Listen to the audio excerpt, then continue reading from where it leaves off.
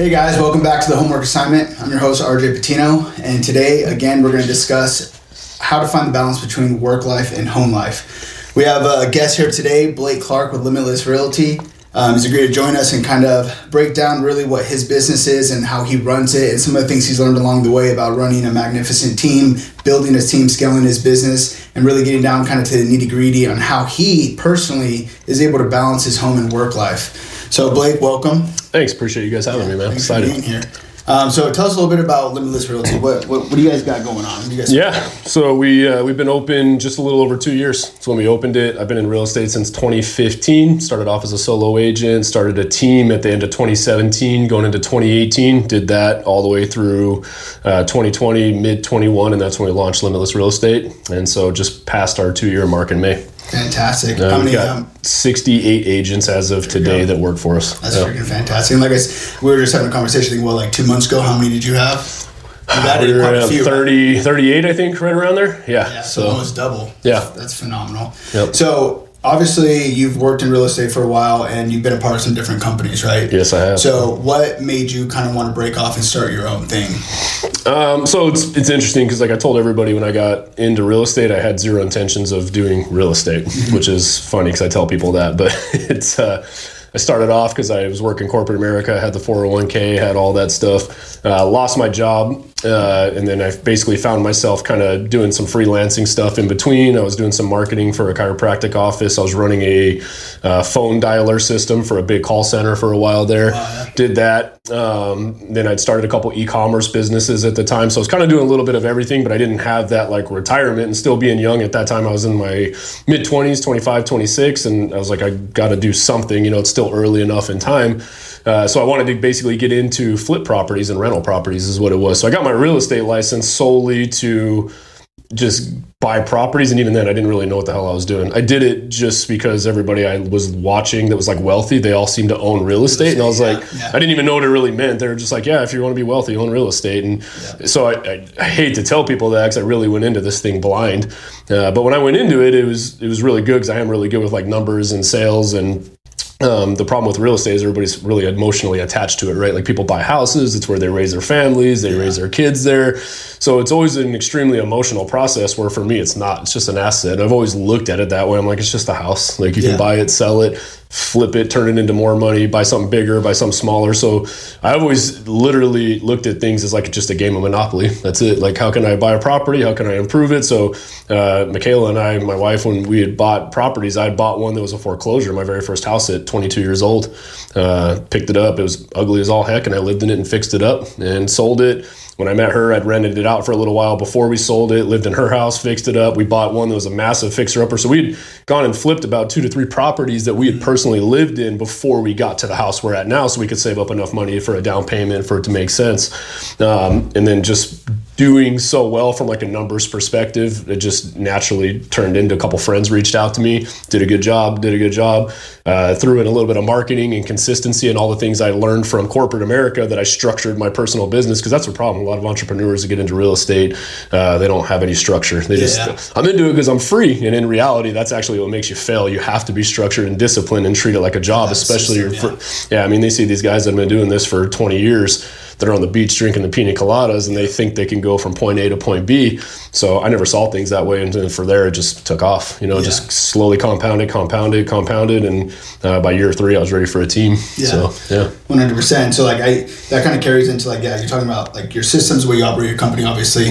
I always kind of tied into like football. I saw a lot of players like, that went to NFL and stuff like that were great. And then they, would want to coach afterwards, and they can't necessarily do it. They had the talent, they had the skill, but they didn't know how to coach. They didn't know how to do that, right? So, running a business is way different than working in a business, in my opinion. So, kind of digging in a little deeper to that, we had a conversation a few weeks back where you talked to me kind of about your background a little bit, and you mentioned, all these other companies you work for didn't really have a culture, and so you were really wanting to build a culture. So what is your guys' culture at Limitless? We have a culture, basically, it's very family-centric, so it's just, I made a rule for myself when I left corporate America and I decided to start my own business. I didn't want to walk through the doors and work with people I just didn't like or care to work with.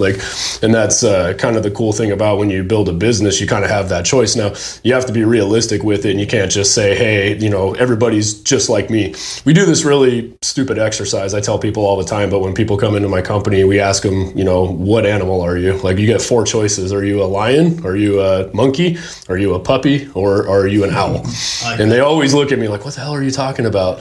But one of my business coaches that I had back in the day taught me that question, because he's like, the problem is if you hire a bunch of yous, what are you strong suit? Like, really, when you lay down on paper, we're all amazing at some things and we're horrible, right? Yeah, and we fall somewhere in the middle of that spectrum based on what type of a personality profile we have. So for me, I'm a high D, high driver, like always very good to go for results. But the problem is somebody like me, I'll stack body bags, right? Like, it's just one of those things, like, I care about the end result so much. So one would identify as like a lion, right? In that scenario. Problem is, I'm not detailed, I'm not organized, I'm not structured. I'm not really all that analytical in most cases. It's just wake up every day. Here's the end result. We're going to get that end result. But if I have a bunch of guys with me, that's great. We're going to get a lot of sales. And I did back when I first started my first sales team at one of my corporate jobs, I hired a bunch of guys like me. Guess what? Sales were amazing. Customer service sucked. Follow-up sucked. Client retention sucked.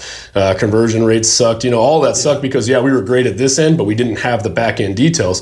Every successful business needs both sides of that. For every person that's a massive driver, you need a little bit of people behind the scenes that can tie it all together for you and structure it. You have the visionary and the integrator, right? And that's really what it is. And I didn't figure that out for a lot of time. So now when we come in, we really have a clear expectation and idea of, hey, what do I need in this business? What are we heavy on? Are we heavy on drivers? Do we need a little bit of people to tie behind?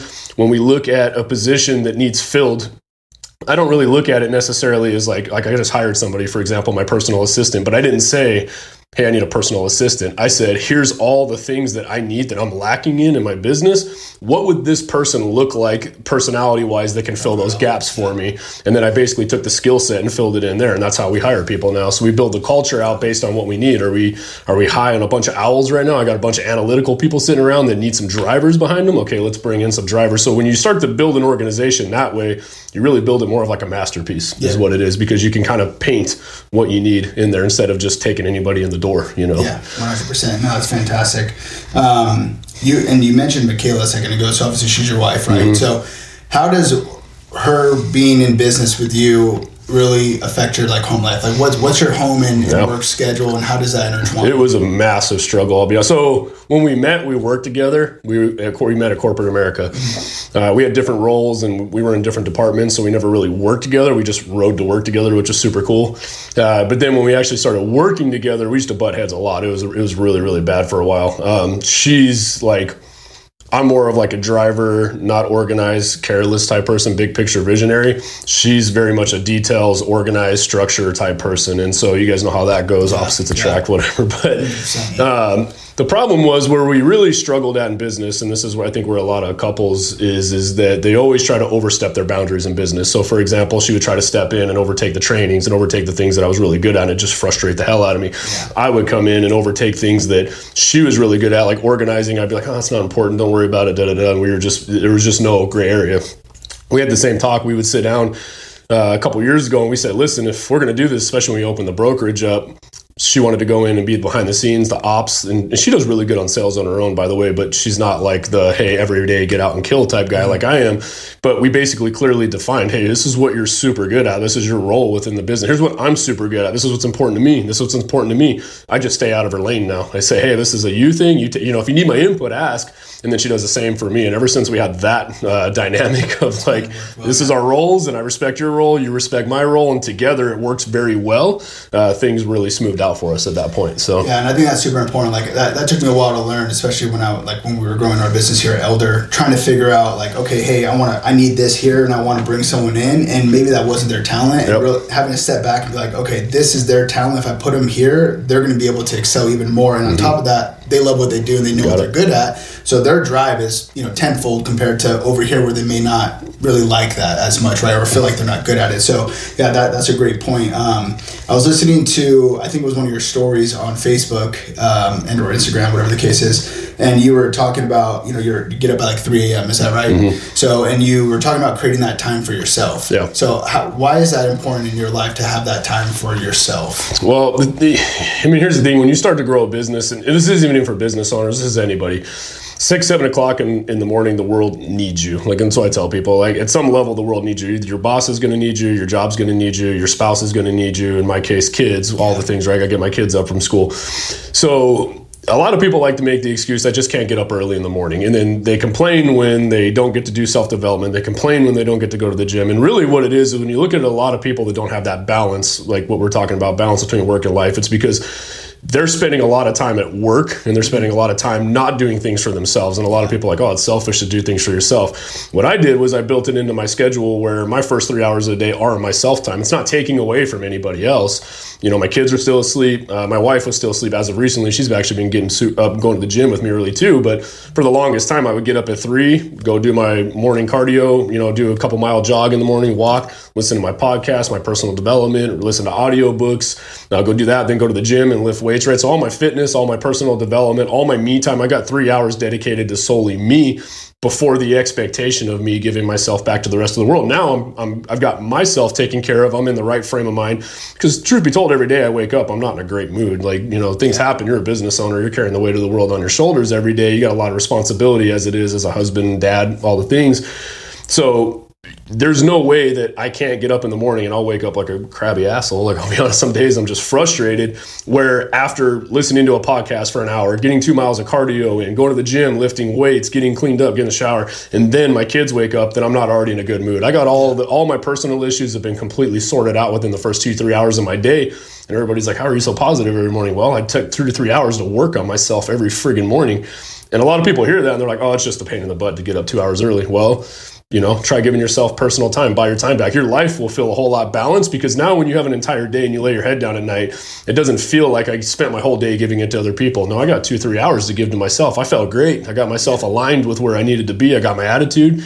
Now I can focus on the rest of my day, giving to everybody else the highest and best version of myself. 100%. I think that's a lot of things that people growing up in my business, seeing other business owners, meeting people that that are starting their own type of business stuff, that was a big portion that was missing. And a lot of the people that I started my business around, they don't have theirs now. And I think a big part of that is like the self-development, not creating that time for yourself. You'll burn out. You'll burn out real fast. Yourself out very quick. So and so you go to the gym, obviously. Like, how has that affected your business? Being able to go to the gym and actually exercise. It all ties into everything, right? Like you can't operate from a high place of confidence, self-value if you don't look and feel good about yourself. Right. Especially me, I'm in a sales position. Really, we're all in sales position. If you work for a company, you got to sell yourself, you got to sell your skills, you got to sell your knowledge.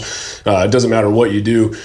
Every day, if you wake up and you look in the mirror and you can't be happy or proud with who you are, right? Whether that's mentally, physically, emotionally, financially, if you can't look at you as a solid pillar, how do you expect anything around you to be held up? You're the foundation of everything around you. So you can make a choice and say, I'm going to fix everything. I'm going to fix myself first, because no matter how much you try to fix in your business, fix everything, you're the pillar of that. And if you can't set aside time to fix that, so for example, me going to the gym, staying in shape, well, I like having high energy. I like being, I don't want to be freaking sluggish. I don't want to be out of shape. I don't want to be in the doctor's office all the time with high blood pressure or anything like that. I want to look at myself in the mirror and say, yeah, I've got high confidence. I look good. I'm in shape. I'm working on my thought process every day. I'm working on my mindset. I'm working on my knowledge so that every day I'm basically showing up as the highest and best version of myself. That's going to pour into every aspect of your business and life. Yeah, 100%. So your kids, I know, what age are your kids? My oldest is 15. My youngest right underneath that is 13. And then the youngest below that's 9. So did they participate with you guys in like any exercise and anything like that? Not necessarily. They still sleep, and they're teenagers, and they're in that super cool lazy phase at the moment.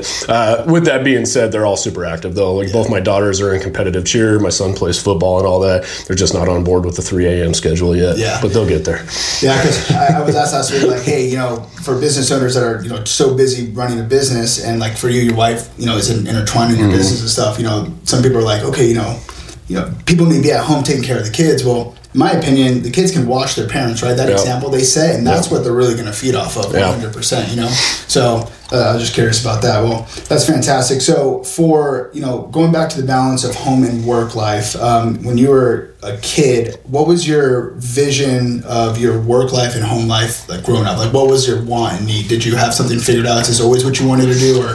No, I didn't. Like, I wish I could tell people that. I don't have that story of like, oh, I knew I was going to be in real estate when I grew up, right? Like, so background was like just crazy. It was just, I don't know, like it's interesting because I look back at it and everybody likes to throw these words around like trauma and all this shit today, and it's just life. Like, I don't get tied up and let that lean on me. Stuff happens, and there's always somebody out there that has a worse story than mine, right? And too many people like to get in these competitions and contests today of the woe's me, and I've had a worse story. Shit happens, right? Some people are worse, some people are better. So, like, none of that matters. It really just, hey, where did you pick up the torch at, and where do you start running, right? That's really what matters. Work with what tools you got. So when I grew up, we grew up in Vegas.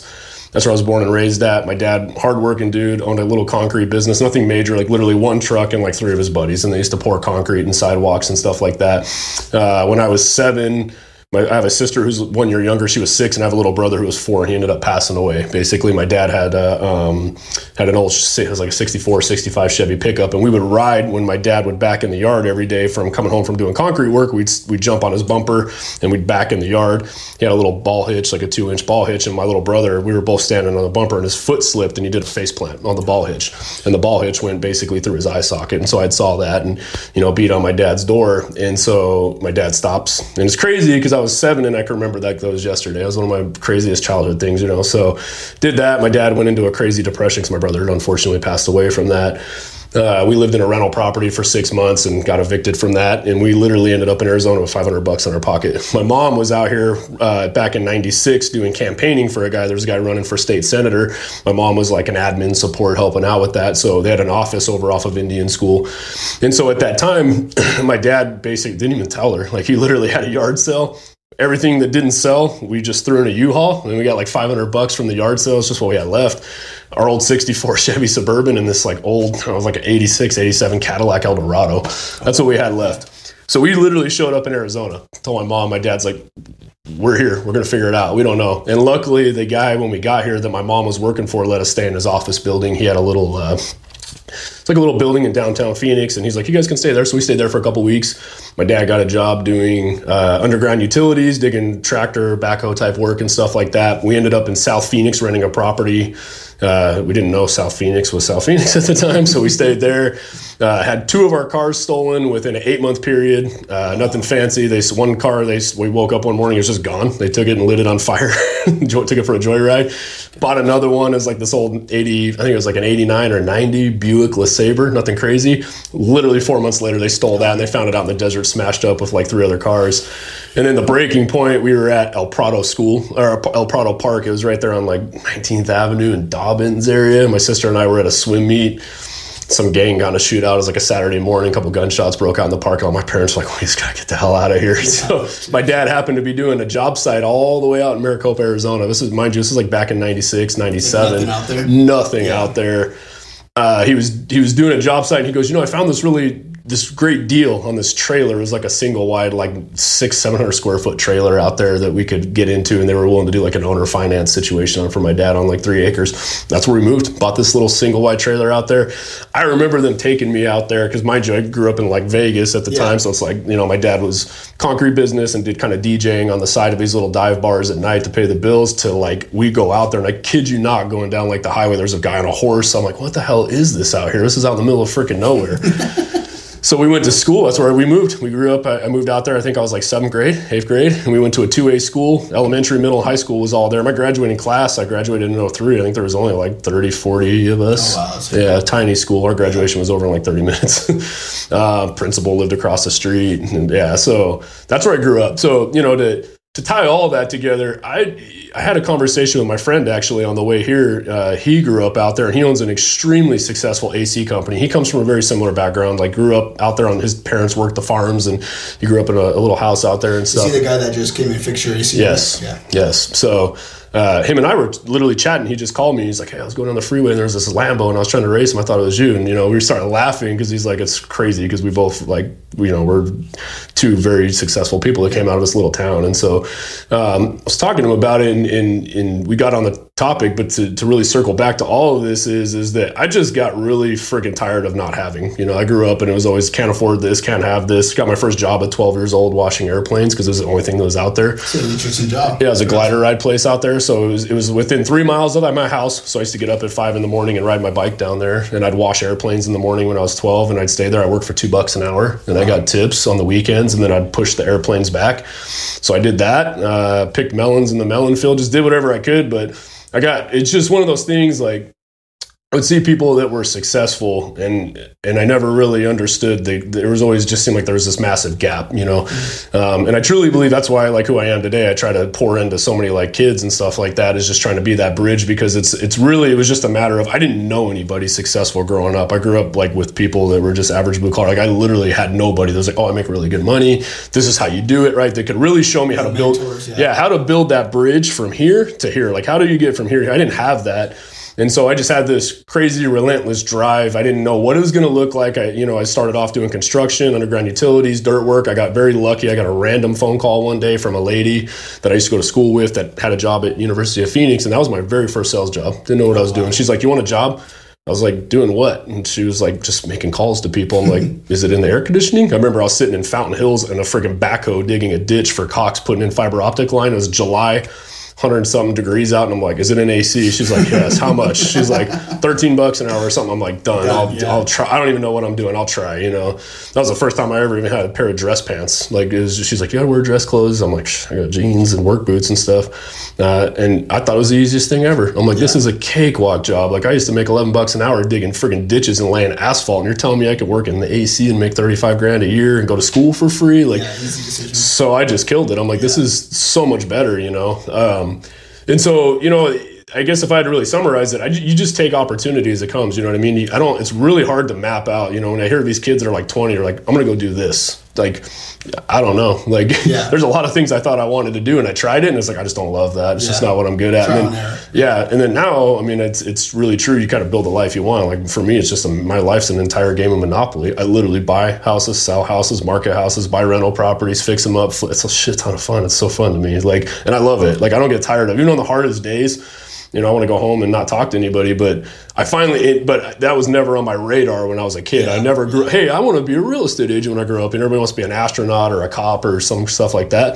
It's just opportunity comes and a better opportunity comes and a better opportunity comes and you find something a little more that you like and a little more of it you like and you really identify, I don't like this, I'm going to go do something different until you find something you just love and happen to make good money at and you can be really good at it. I wouldn't even say it's passion because to be honest, like my passion is building cars and working on cars. I don't do that for a living, you know what I mean? Because eventually I get tired of it. But I'm really good at real estate, and it pays me good. I'm between the two, and here's where I am now. So and now you can use that to go build cars. You got it, 100%. I know you're building one right now. I'm really eager to see what comes of that. So going back to the hunger aspect. So you said, hey, what really drove you, the hunger that you had, was really being sick of not having anything, right? Yep. So now that you have stuff, now that you've grown a successful company and built yourself into a 7-figure person, is what I would call it. Like, what do you do to keep that hunger there? Keep it going. It's really, so motivation changes, right? Like when I was a kid, I remember I put a Facebook post up. I was like 22, and I was like, if I could just make $100,000 a year, I'd be set. It was the craziest thing. Like that literally was like my goal. $100,000. If I can make 100 G's a year, I'd be set. Yeah. It popped up in my memories like 3 years ago, and I laughed. Really? I was like, if I made $100,000 right now, like in my position for like what I do, I literally would consider myself homeless. So, from my capabilities, you know what I mean? And so with that being said, I really have just learned that there's not an end game. It's an infinite game. A lot of people that get into business, they have this picture painted of, I'm going to do this, I'm going to build my company, I'm just going to sell my company. And it never, almost ever works out that way. And it's a frustrating way when you think about that, because at that point, you always have your eye on a finish line. At that point, you're always like, okay, I'm just aiming for this $10 million valuation of my business so I can sell it and go sip pina coladas on a beach. When in reality, if you just fall in love with the process of growing every year, right? Like if you were to ask me when I very first got into real estate, I'll never have a team. I didn't want one. Like my first team, I had to have it out of necessity because I got so busy. My wife wife literally was like, "You're hiring somebody." I said, "No, hell no. When I left corporate America, I don't want to work for anybody. I'm working for myself." Grew a team, grew and successful, found out, I really love taking people that have a passion for real estate and teaching them how to do a business. I was good at it. Ran a successful team. I'll never own a friggin' brokerage. I don't forget that. Way too much overhead, too much work, too much responsibility. Here I am, right? So if I were to follow that rule of my whole life's planned out, right? Instead of just having an open mind to things, right? What feels good, what feels right, what opportunities cross my plate, and what's next? I could be doing something completely different in the next 20 years. I don't know, but as long as I love doing what I'm doing, and as long as I still see that there's runway to grow, I'm going to keep doing that. Yeah. And I tell people that in business all the time. I'm like, don't lock yourself into one thing. There is a thing where you have to stay consistent, right? There's an opposite side of that where you get these young guys that are like you see it every other month, they're doing something new. I'm selling friggin', this whatever, MLM program, and I'm doing this and I'm doing this and I'm doing this. And you're like, holy crap, dude, like you're not giving yourself enough time for your seeds to plant, that you put down. But at this point in my career, to answer your question, to keep it going, it's an infinite game. Like I couldn't even see myself retiring. I don't even know what that would look like. It looks like depressing. Yeah. Like, boring. Like when I picture myself like retired and just traveling around and sitting, like it doesn't even, and now could that change? Maybe. But right now I'm just more focused on like, hey, how can we continue to grow? How can we get better? How can we focus? And then as long as I keep that mission, naturally things behind me are going to grow. I don't get tied to a dollar amount. I don't get tied to here's my exit plan. I don't tie to any of that. It's just, every year, am I moving forward? Every year, is my income growing? Every year, is my business growing? Every year, am I growing? And that's all my field goal is every year to make sure that it's a little further and a little further and a little further. And where the chips lie in that, I'm okay with. Yeah, 100%. So that's fantastic. So that was pretty much every single question that I had. I mean, we really just want to dig into like what you do and kind of your perspective on everything. How can people get a hold of you if they want to, buy a home, sell a home? Yep, all over social media, Blake_sells_AZ, Facebook, Blake Clark. I'm all over there, all over the internet. Just Google it. So. Yeah, we'll have your links at the bottom of the page for all of you guys that want to, like I said, he's a great realtor. We've been able to do some work on his house, and so we've gotten to be able to see a different kind of side of him, especially from a business aspect, and really kind of working together as a team to kind of make his house come to life. So it's been fantastic. He's a great guy. Like I said, there's nobody else that would be better to sell your home or help you find a home. So that's Blake, Limitless Realty. Thank you guys for tuning in to Homework Assignment, and stay tuned for the upcoming episodes. Thanks for having me, guys. Appreciate it.